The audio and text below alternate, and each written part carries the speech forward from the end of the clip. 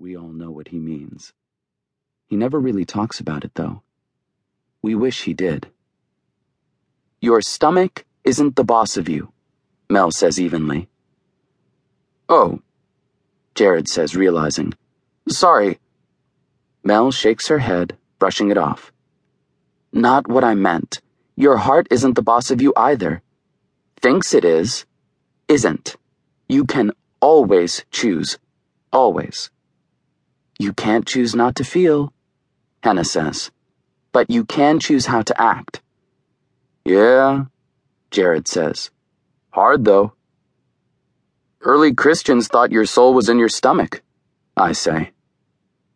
There's a silence as a new wind blows across the grass, all by its lonesome, as if saying, Don't mind me.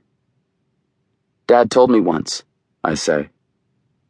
Mel looks down to her laptop and starts typing in more homework answers. And what would Dad know, I wonder? She says. The wind picks up a little more. Terribly sorry, I imagine it saying. Apparently the wind is British, wondering how it got all the way over here. And Hannah has to snap her hand down on a page of an assignment that's threatening to fly away. Why do we even have paper anymore? Books, Jared says. Toilet paper? Mel says. Because paper is a thing, I say. And sometimes you need things rather than just thoughts. I wasn't really looking for an answer, Hannah says, tucking the page, a handout on the Civil War that we've all got, under her computer tablet. I tap the four corners of my textbook again, counting silently in my head. And again. And one more time. I see Jared watching me but pretending not to. Another gust of British wind tousles my hair. Top of the morning! Oh, no wait, that's Irish. It's a sunny day for it to be so windy all of a sudden. We only come out here when the weather's nice enough, and it's been a weirdly warm April and early May. The field isn't really much of a field. It's more like a property plot that someone never built on because they died or lost it in a divorce or something. A big grassy square at the end of the road from my house with some handy sawn-off tree stumps scattered here and there. Rows of trees block it off from the rest of everything else, too.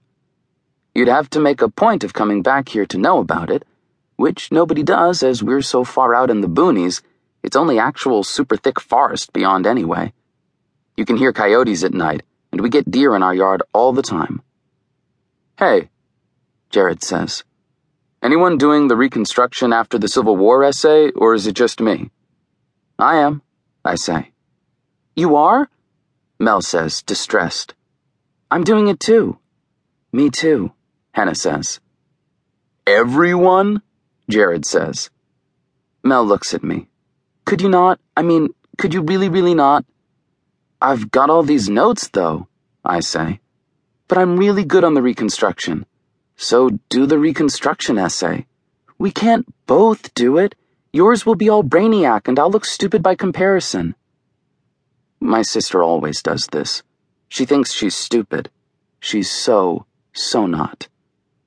It'll be better than mine, Jared says. Mikey, just let me do it.